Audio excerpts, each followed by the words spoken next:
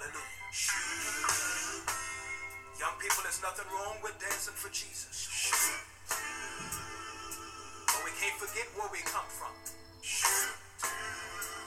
So if you don't mind, let's have a little church right now. Something about that name. Thank you, Jesus. Yeah. Listen. Something about the name Jesus. Something about the name Jesus. Something about the name Jesus. Hallelujah. Yes, sir. It is the sweetest name I know. Yeah, I love. I love the name Jesus.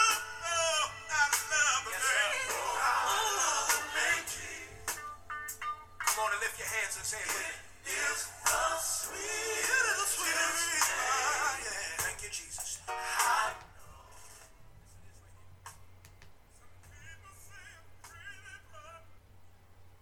Good day, brothers and sisters. I hope you are doing fantastically well today. God is great. Jesus saves. He gives us eternal life, brothers and sisters. For us believers, Romans lets you know that you are not to live in condemnation. You have been forgiven by the Lord Almighty God as Jesus' blood came and replaced all the sins that you've done. Try your best not to sin. Try your best to live righteous. Try your best, but you're not going to be perfect. No one was perfect except for Jesus, brothers and sisters. So know all of that. Today I want to come to you and talk to you about generational curses, because they are definitely real. And, you know, different interpretations of what the word curse means. What I am meaning is that you follow same patterns, you know, whether that be influenced from an external force, from an internal force, or whether it be, you know, brought on by other dimensional forces that are spiritual in nature. Those are all options. The thing that I encourage you to do is to be above that yourself. Do not bring a curse onto yourself. Do not be your own worst enemy. So, you know, I was just driving in traffic. I'm still driving in traffic, but I was just driving and I saw an elder woman, a black woman, an elder woman, and a younger black woman in the passenger seat, and then a child in the back seat. And it dawned on me, because I looked at the young lady in the passenger seat, and she was, you know, she definitely got an attitude. She got this terrible, like, scowl on her face, like, you know, people call it mean mugging. And she's got that look on her face, and it just dawned on me, you know, whenever you don't have a man in your life, a male figure, but a man in your life, and for that young woman to have only influence of elder women in her life, you know, there's so many reasons that you could be distraught and be upset, you know, for the simple fact that, you know, you don't have someone that can, you know, really relate to what you're going through as a young woman. And here this is an elder woman. And, you know, the car had a handicap sign attached to the rearview mirror. And, you know, just being in that mindset of, you know, you grow up, maybe you don't have a male figure, or maybe you don't have good influences from males into your life, so then you end up becoming very fast, and you end up, you know, I don't know if this is the scenario for there, but it makes me think of scenarios that I do know that are like this, and I'm giving you an example. But if that young child in the back was actually the child of the young lady in the passenger seats, you know, that's a child raising a child. And it just seems like hardship. So I'm encouraging brothers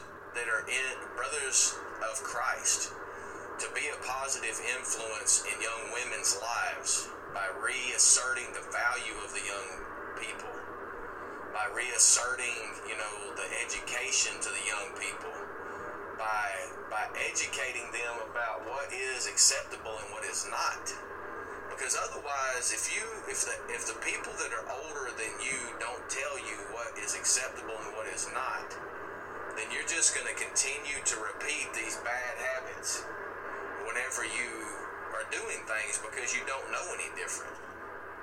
So, be a positive influence, brothers, into others' lives. Be a positive influence to young people's lives. I had another example of this earlier today. My next door neighbor, they're renting that property from the owner, and it's a young couple that, maybe in their late 20s, early 30s.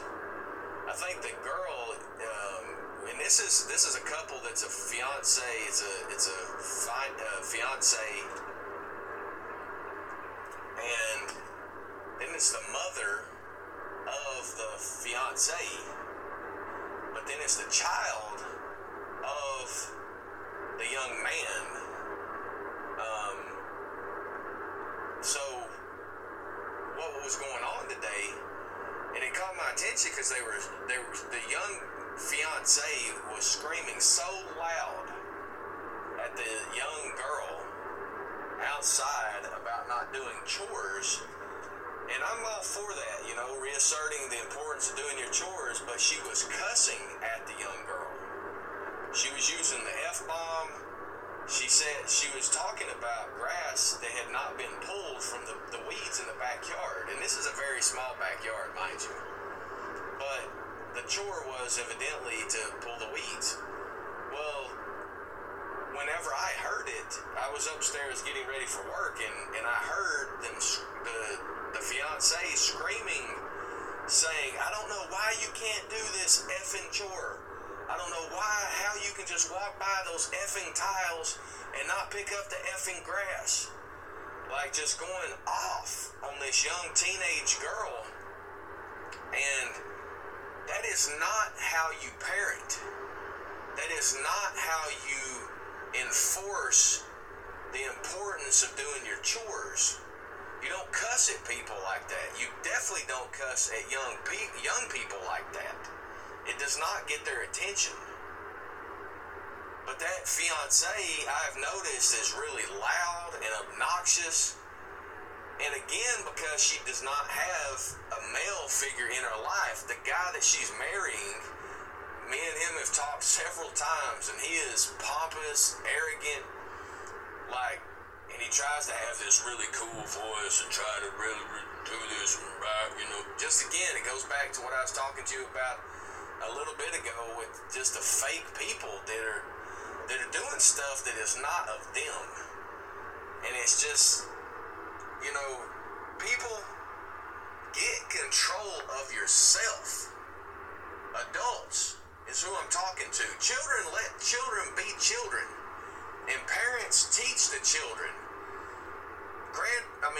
Uncles, aunts, other adults positively influence the youth.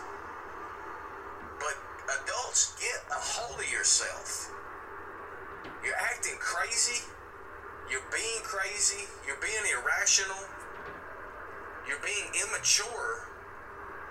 And you're not leading a good example for the next generation.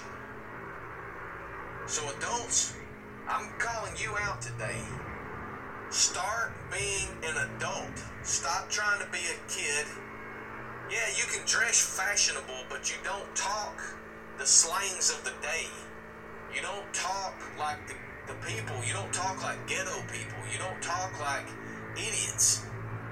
Speak informatively, speak clearly, and speak truthfully, and being righteous as an adult to the youth. Because Because you can't complain about the youth. I'm going to tell you an analogy, a story of when, this elder told me back in church, back in Georgia, and he said that, he was in the store and his son was acting out, and his son was, like 7 or 8 years old, okay? The son was acting out, and the dad told him, first time not to act out, how he already had told him prior to going in the store how the kid needed to act. And then the kid was not acting that way. So then, the first time the kid's acting out in the store, the dad tells him and corrects him, tells him how he's supposed to act, and that's what he's doing is not acceptable.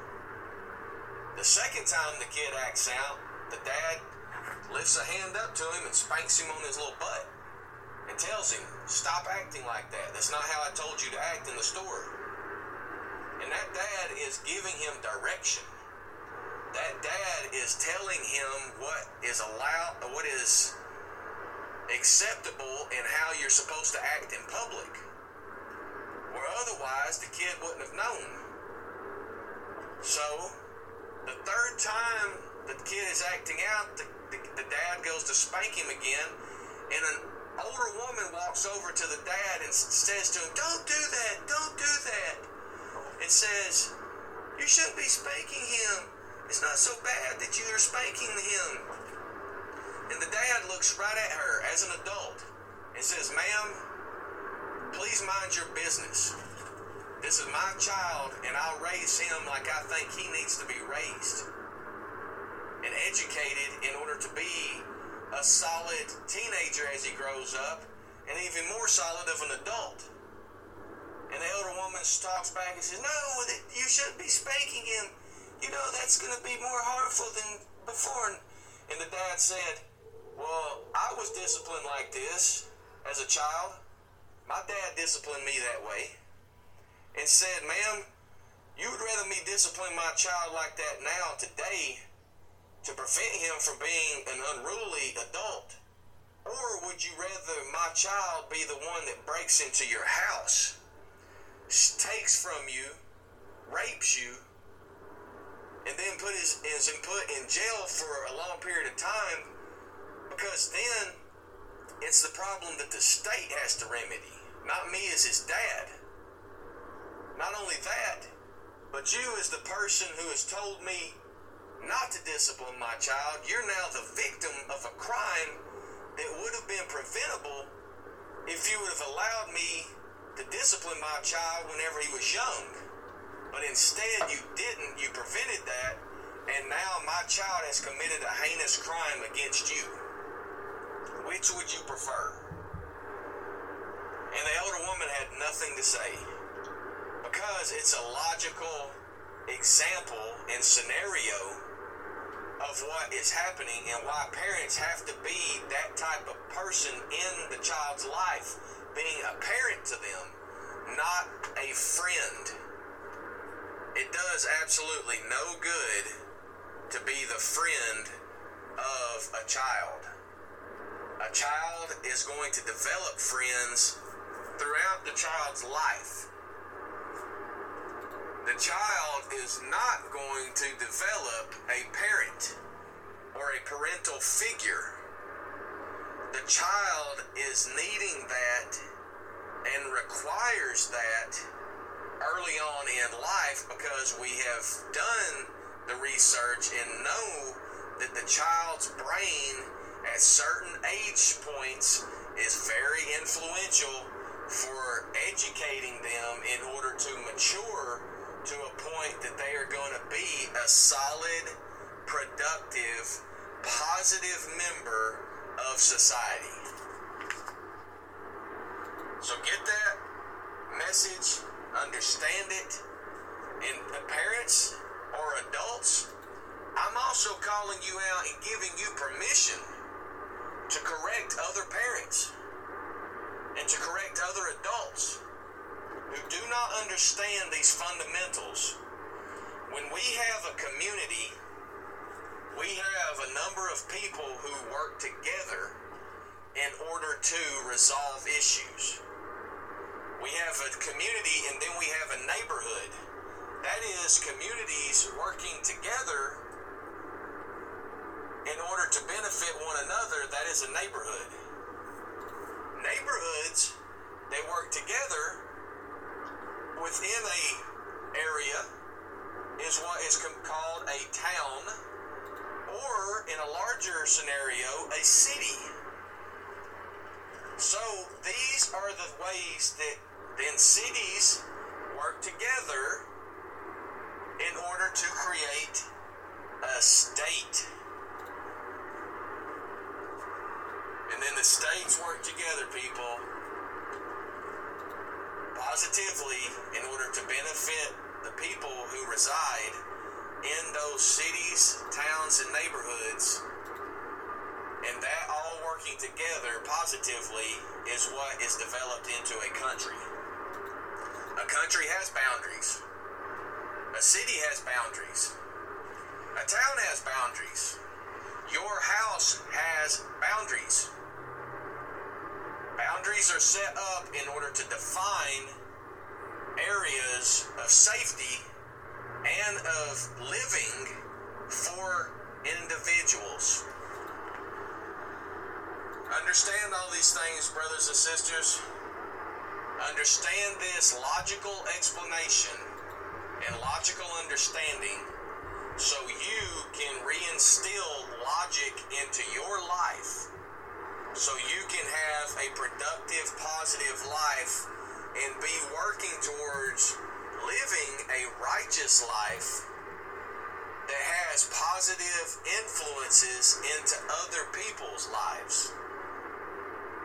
You get where I'm going with this? I pray you do. I pray you utilize these strategies, techniques, and learnings in order to live a positive life. You're going to get all of this direction. I only learned this because of the Word of God. The teachings in the Bible that are relevant to today, they were written hundreds of years ago, thousands of years ago.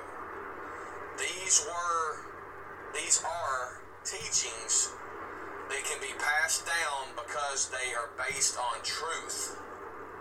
And truth does not have limitations or time restraints. It is truth, and it will always be the truth. Thank you, brothers and sisters, for the support. Thank you for sharing this information. Stay tuned to more from Neo 420 Talks. For those who do, I salute you.